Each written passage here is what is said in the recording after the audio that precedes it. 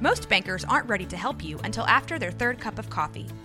But with Central National Bank's after-hours service, you don't have to wait for the bank lobby to open to get help.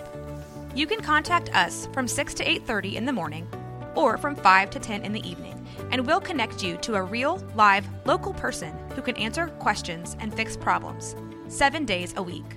Bank different. Bank Central. Central National Bank. Member FDIC. Coming up on the Payoff, Dana Wentzel Piscopo is absolutely a force of nature. Not only is she in recovery herself, but she creates recovery environments, whether it be mental health or substance abuse, for people in the corporate world. A lot of folks back to work now after COVID. They know what it is like to try to get back into the workspace after being away from so long. Some people, hey, you can remain anonymous, right? Have developed certain types of habits, drinking, drug use, whatever it is, to medicate during the pandemic. Now you're back into the work culture, the workforce. How do you navigate that? How do you navigate sobriety? How do you get sober? Well, if you're thinking about that stuff, Dana is the podcast for you. Can't wait to share this conversation with you. She's really cool too. She's from King of Prussia outside of Philly. This guy right here, he's from Brim 54321. This guy right here, yeah, he knows a little something about being outside Philadelphia. Kevin Souza.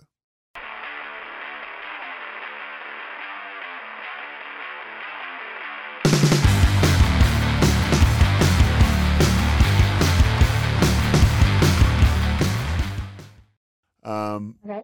I've like done all my research on you. It's not hard to find out a lot about you. And that's a good thing, right? It's on the right side of everything.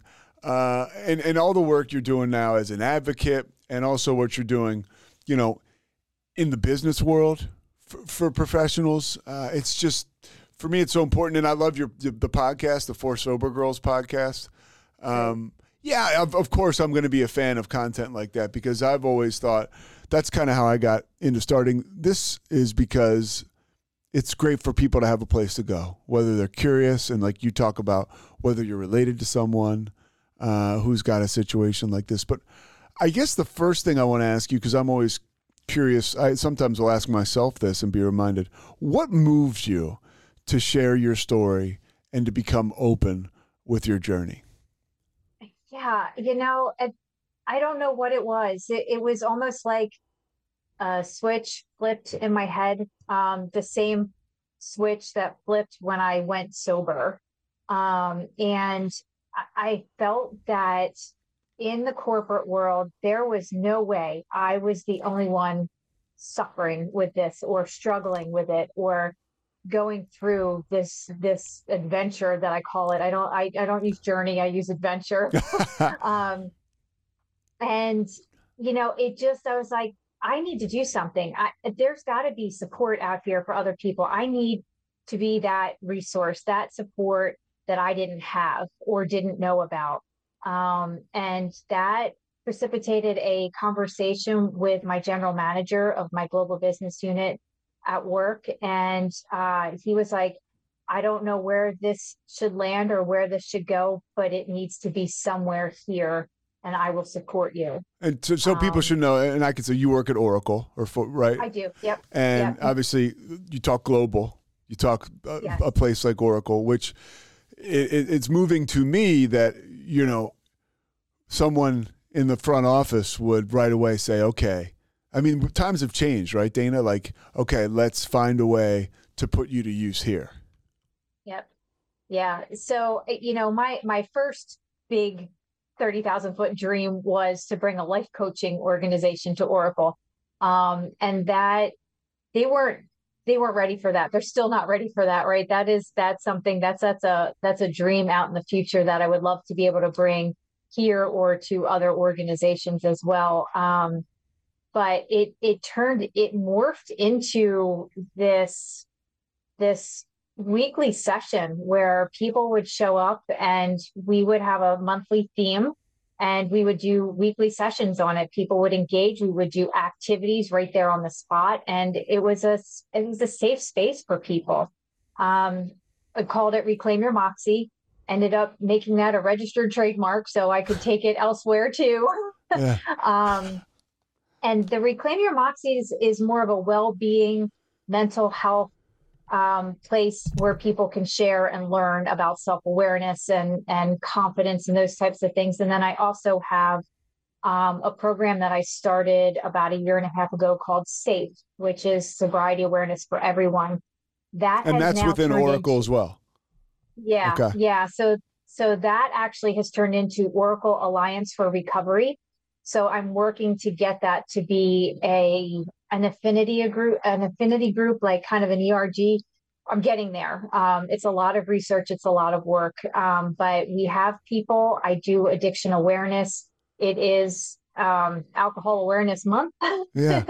that we're doing this podcast. So I'm happy to share all sorts of statistics and resources with my crew. So this is a beautiful thing. So you've created a space where people in the corporate environment can seek counsel for, and you know, it sounds like you started under the broad umbrella of mental health and whether it's substance disorder or whatever. And then you've moved in specifically now to another space, which you call SAFE.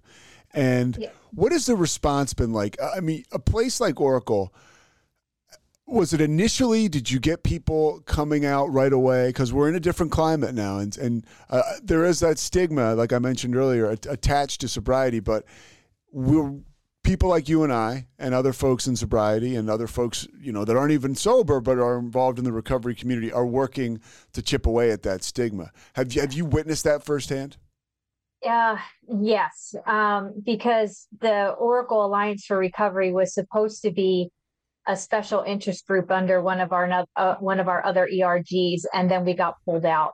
So now I'm back to what I was doing, like on my own, a grassroots kind of thing where. What is an ERG, just for people who don't know, like me? I'm sorry? What is an ERG?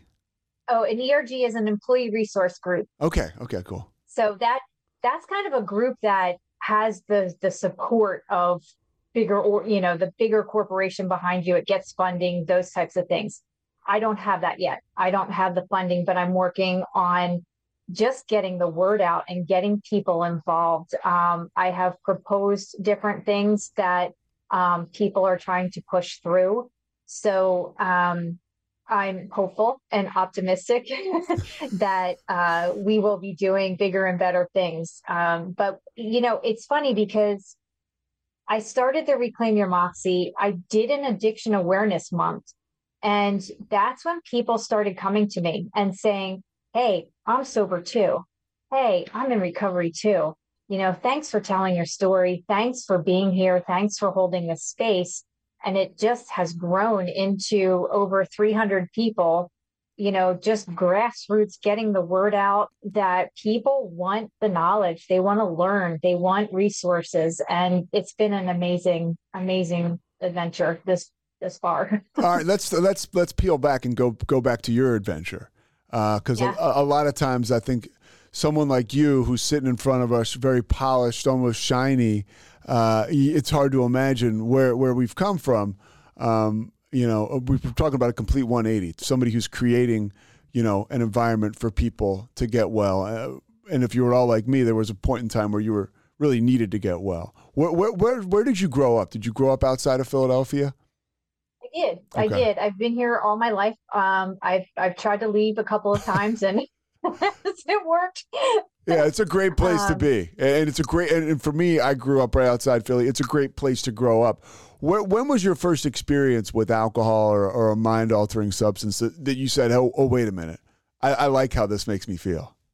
Yeah, oddly, I didn't start drinking until I was 40. So wow. You know, I dabbled here and there, but I never liked it. I didn't like the way it made me feel. It always made me sick. And then in 2010 is when I had two relationships kind of blow up in my face all at once. One was professional, one was personal.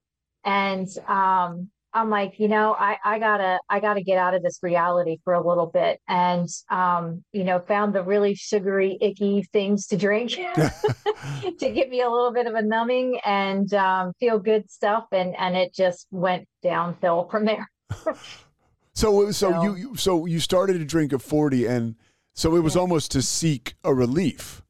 Yes. Because, okay, so the personal and professional, the implosion, so to say, was not caused by alcohol, but it was caused by life. Mm-hmm. And it's like, okay, I need relief from this. Makes perfect sense. Yeah. As you coped with this and you're using the wine or whatever it was to kind of, escape from all this, what's happening to you as this becomes more consistent? Did you notice for a while? Because for me, it was like, it was the biggest, alcohol and drugs, just the biggest lie that I ever told myself, or that, I was made to believe that this stuff made me better. This stuff made me more confident, made me better looking. It made me taller, stronger, whatever, I needed to feel. When did you notice that early on? Was that the vibe? Did you enjoy it for a little while? Oh, I enjoyed it a lot. It didn't take me long to start enjoying it. I had just left a marriage. That wasn't one of the relationships that imploded, believe it or not, but the dating scene was rough for me. And I hadn't healed from my marriage crumbling. I hadn't healed from a lot of other things. So it was like masking one thing after another. And I thought the alcohol was making me this cool person. I could finally go out and dance and not care. And the dating scene was so rough, and I was attracting people that were like me. And I say that in regards to, I wasn't healthy. So I was attracting not healthy people emotionally. And I didn't realize that at the time. I just thought, man, I have really crappy luck here with men. Yeah. And that made me drink more. And then I met my now husband, and he has 3 bonus kids. And, I kept drinking, and they saw it, but I hid it well. Cause I was just the happy, fun, go lucky drunk person. I wasn't mean, angry, or, weird. So we got together in 2013, we got married 2016. By 2018, 2019, it started to get pretty bad. I was drinking on a daily basis. I was drinking, if you're from this area, Victory Brewing. Oh, sure. And the Golden Monkey was my favorite beer. The Belgian triples. I didn't go big or go home. I understand very well. Yeah. Yeah. Yeah. So, by 2020, when that pandemic hit, man, that was, I feel for a lot of us, that was a license to just go nuts, to check with out any kind of substance, because I don't think any of us were equipped on how to handle that type of situation or how long it was going to last. And while I was already drinking pretty much out of control, I was driving under the influence. I was having blackouts. My blackouts got to be 2-3 days a week. I would get home and not know how I got there. Scary stuff, not remembering conversations I had with the kids or my husband. It got ugly. It got really, really ugly. And over that stretch of period from 2018 to 2020, I tried to stop several times. It was one of those white knuckling things. You're just white knuckling through the sober bit and thinking, okay, well, I can moderate now that I've quit for 2 months. I can do this, and no, it just gets worse. Yeah. Oh, I know. Yeah. And did you find yourself when you actually, let me go backwards a little bit before we get into the recovery portion of it, because there's a couple things I can relate to. When did you get married to your first husband? My first husband, we got married in I'm going to show my age here, 1994. But so you were a little younger. I mean, that's a lot of times you see somebody who, or not a lot of times, I can just speak from what I've learned from just talking to you.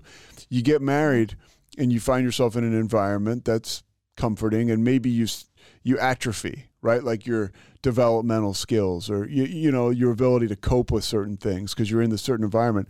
And then the covers are ripped off, and however you came to be there, you're divorced, and now you're out in the dating world, and now it's like you're almost like I could relate as being like a teenager going to a dance. Like I needed alcohol, and honestly, I needed alcohol for 20 years to connect with other people, especially members of the opposite sex. I mean, dating without alcohol was just, it didn't exist to me.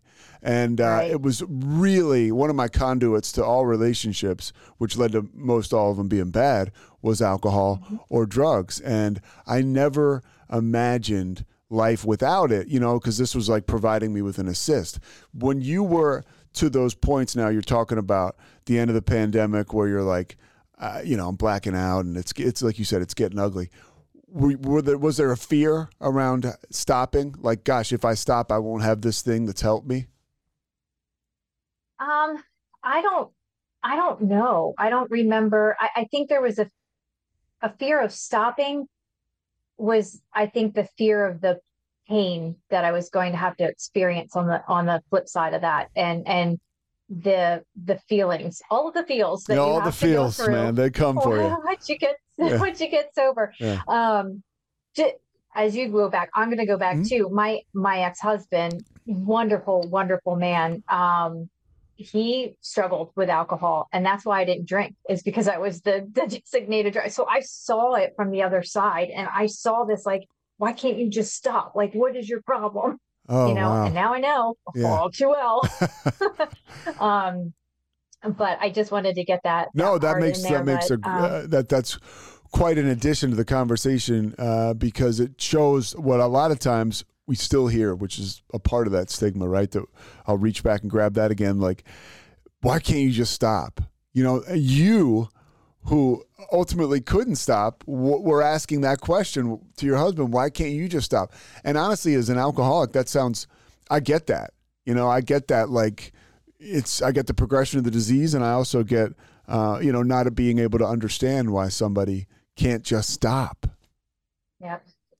Yeah. It's crazy, right? I mean, you don't realize it until you're on the other side. And I think that automatically helps with empathy and compassion and understanding, and taking a step back to realize you don't know what's going on the other side. You don't know how people can or cannot handle things. So how did Dana stop? No, Dana stopped with a chicken cheesesteak. Oh, really? Tell me what happened. So about 2 weeks before I stopped, I ate a chicken cheesesteak, and I am a master vegan lifestyle coach and educator as well. So I am vegan. And that pretty much just did me in. I was like, all right, if my morals were just out the window at that point, I was like, if I could do this, what else am I going to do under the influence? And it wasn't the blackouts. It wasn't driving drunk or any of those things that stopped me. It was thank God for the chicken cheesesteak, right? I mean, yes, sometimes it's not the bears, it's the mosquitoes, What? I said, sometimes it's, my sponsor says it's not always the bears, it's the mosquitoes sometimes. And that's, Absolutely. Yeah. Yeah. So the chicken cheesesteak, you have that, and you're saying, hey, where am I going with this? This is something that's been being a vegan has been so important to me, and I've thrown that out the window. And so the 2 weeks between the chicken cheesesteak and finally stopping, how did you, because a big part of stopping is developing a toolbox for those coping skills that you had either never developed or put aside when you started to drink. I mean, I don't know, you do, but how do you reach back and find those coping skills when you stop? Yeah. Well, I was white knuckling it through those first couple of weeks. The 2 weeks between the chicken cheesesteak and when I stopped was, I'm like that type of person that needs to pick a date and like prepare myself. That's what my brother Kevin did. He's sober, and he and his wife circled a date on the calendar, and the guy stopped that day. It was late October in, I think, 2010.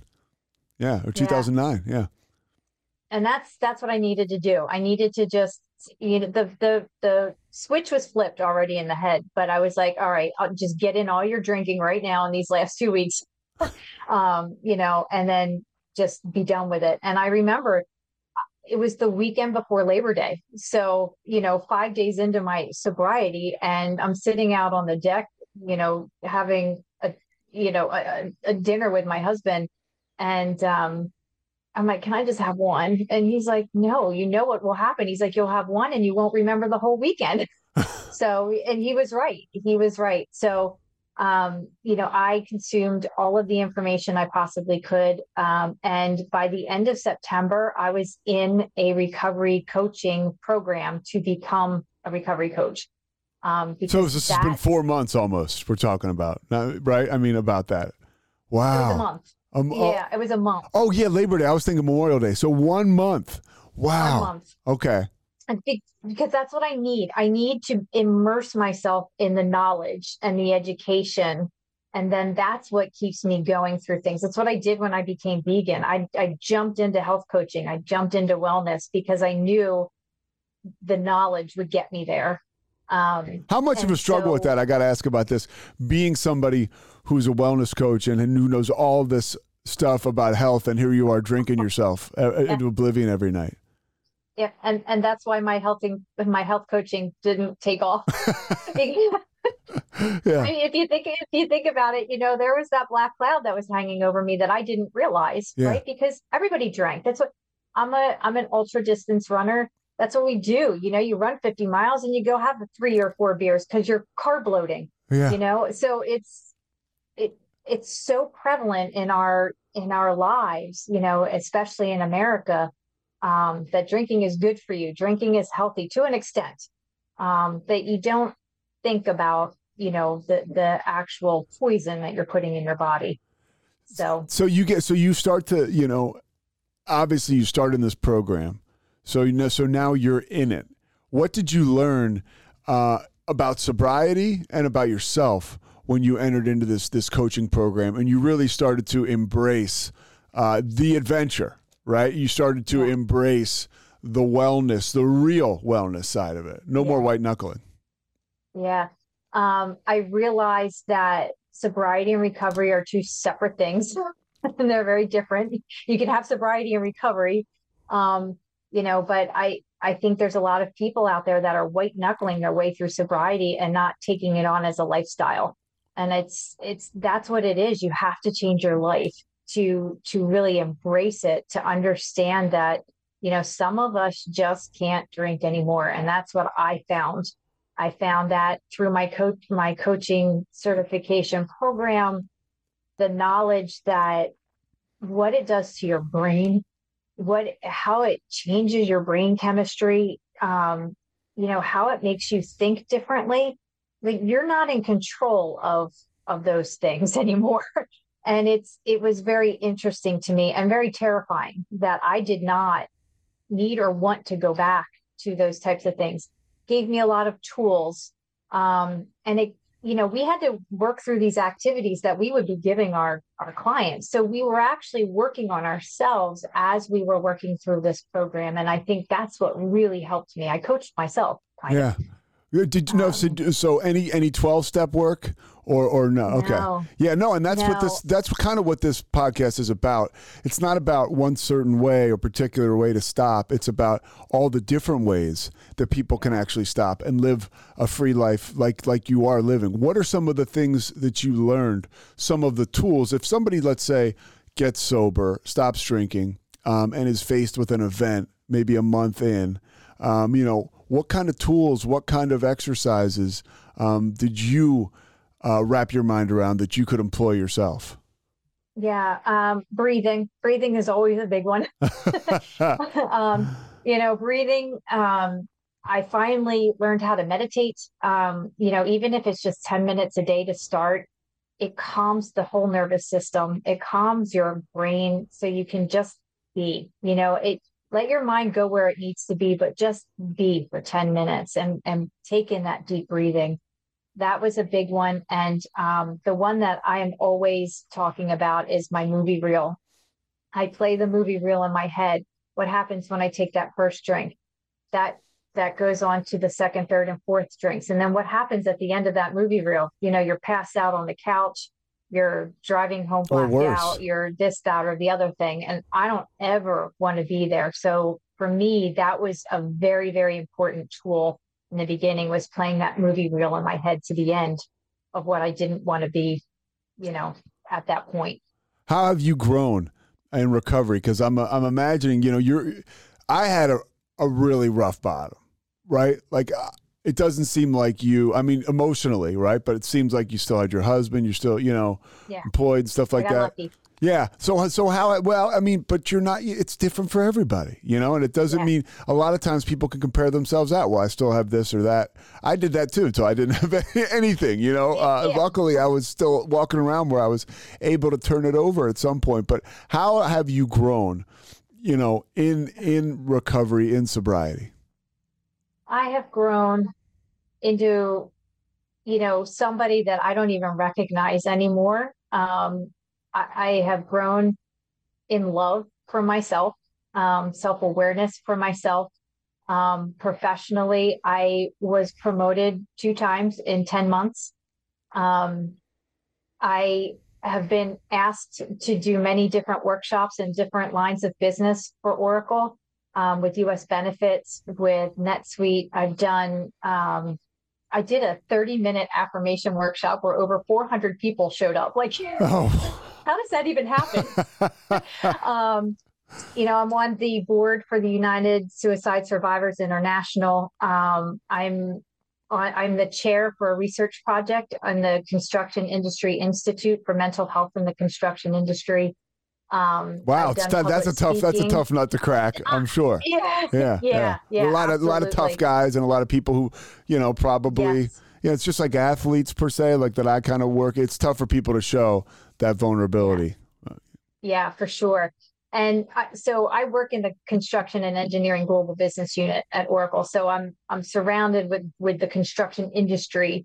That's, how do you get through to the construction worker that his whole life has worked his ass off and every day is at a couple beers and he's got a good life for his family and he, but he needs to stop? Yeah, it's hard. It's hard, right? That's where the peer support comes in. And that's what I'm trying to promote, is the peer support. It starts with one person. And I've seen it throughout the construction industry. There's an organization out there, the Associated Builders and Contractors Organization. And the one gentleman that I work with there closely, they have a total workers' health.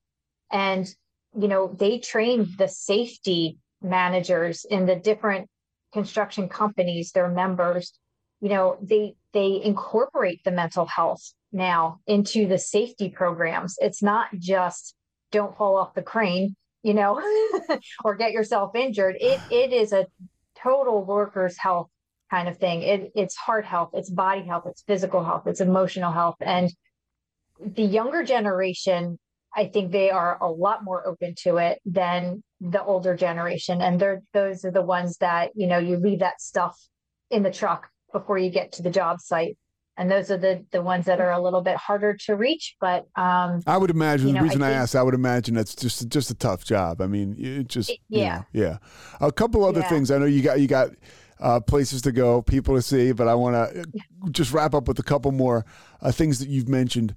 You talk about numbers. What are some of the statistics that would shock people, even people that are alcoholic, people that are sober, that are listening to this? And because I don't do too much. I have my own research that I've done, right? That I know it doesn't work for me. And I'm a 12-step guy and other things too, but so I don't talk about statistics too much, but I think that they are, I'm a sports guy and statistics back up a lot of the, a lot of information and points that are made, and their numbers don't lie really. So that's a long way of saying, what are some statistics that jump out at people about recovery and about addiction? Putting me on the spot with numbers here. Yeah, I mean, anything you can ballpark, Dane. No, I'm kidding. Yeah. I think some of the numbers that really shocked me were that 70% of Americans have some sort of substance that use some sort of substance in the working space. Really? I thought that, that blew my mind. and that I think the number was $696 billion a year is lost in the corporate and workspace due to substance use from their employees. So whether that's absenteeism, presenteeism, going to rehab, calling in sick, family members that they have to take care of that have addiction issues and things like that. It is a huge problem. And the numbers are huge, they keep rising. And now that we're coming out of the pandemic, we're seeing even higher numbers because now people need to go back to work and they're not sure how to navigate all because of that. Sometimes, that brings on there's been like self-medication at home because a lot of times, like you mentioned, it did a number on all of us. I was sober, but I mean, it did a number. I can remember when I was, I didn't get sober till 10 years after this, but I remember 9/11 and I lived in the New York area. And I remember that was like a great excuse. Really, it was. I mean, nobody knew what to do. There was nothing to cope. People were scared. And I was just like, let's go. And every night, I was never the same after that. Now it's in my family. I was going to be a drunk, whether I was going to get sober or not, but I do coming back to civilian life or whatever you want to call it after the pandemic has got to be tough for people to navigate going back into the workspace. Are you helping them do that at Oracle? That's what the Reclaim Your Moxie is all about. That's what people come. They come to learn boundaries and we work on feelings and emotions. This month, we're working on humor as a stress reliever. I'm still trying to figure out how to do that one without offending a lot of people. But good luck. We do strengths and values. We do goal setting. June is our new fiscal year, so we always do a new year. And we just do a lot of those types of things and challenges. And with the OR program, that's all focused on, substance use and resources and those types of things. So, yeah, we do a lot. I want to wrap up with this one more thing. What do you tell somebody that is going back into their corporate environment or somebody that is just getting sober that has to live and stay in that corporate environment? How do you tell them it's okay to not drink? It's okay. And here's how you can. Yeah, it's I always say this, it's okay to be not okay. And I think that's one of our biggest statements in the recovery arena, right? Is you take it day by day. And if, today you can only do 40%, you're still doing the best that you're doing. And it's better than you would have done if you didn't do anything at all, or you picked up, right? So you've got to just keep moving step by step by step and day by day by day, and just take it a day at a time. That one day at a time, that's out there for a reason, right? And use your tools, gain your tools, right? Like look for things that you can do to add to your toolbox. Add that movie reel, add, the breathing, add affirmations, add people that are your support, right? If you are having a tough day because you're back in the office, who can you reach out to talk about it? Who can you just vent to and go, oh my God, this sucks, or, I just need somebody to listen to me for 2 minutes. And if you're make that phone call, talk to that person. It can change the entire course of your day. Absolutely. Yeah. Absolutely. And a bunch of phone calls make a bunch of days. And the next thing you know, you're waking up and you've been sober for some time and your life is together. Yeah, for sure. And if there's programs that work, use them. Use your EAP, use your benefits to your best advantage. I know there's a lot of us that are reluctant to do that, but it's worth it. They're there for you for a reason, and reach out to somebody in your work environment that you can trust. Yeah. Anything else, Dana? This has been an adventure. It has been. It has been. I really appreciate it.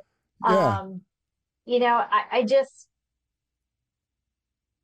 it's, I'm not going to say that if I can do it, you can do it, because that's, it's all relative to each one of us. And, I think if you are thinking about getting sober or wanting to be sober, find some sober groups, find some sober curious information. There's a ton of it out there, and you have to be ready. So, really be open to being ready, and being open and wrapping your arms around yourself. Give yourself the gift of sobriety. I love it. And I love be open to being ready. Yeah. I've never heard that. I love it. Dana, thank you so much. I'll put, the link to your podcast and the link to your LinkedIn. All right, I'll put it in the show notes. Awesome. And I'll send you this. This will probably do go up later tomorrow, probably. Oh, great. Thank you. And if you want, Awesome. send me like your favorite headshot. And I'll use that one. Will do. Yeah. But thank you so much for your time. This is long overdue. I appreciate you. Yeah. Thank you so much. I appreciate you too. So very much. All right. You have a great day. Thanks. You too. Thanks a lot. Appreciate it, Dana. All right. Thanks. Bye-bye. Thanks so much for listening to The Payoff with Pete. Once again, I'm Pete Souza. And of course, we are part of the Rogue Media Network. All kinds of good podcasts you can find at roguemedianetwork.com. And of course, you can find this podcast and all those other ones wherever you get your podcasts, iTunes, Spotify, other spots like that.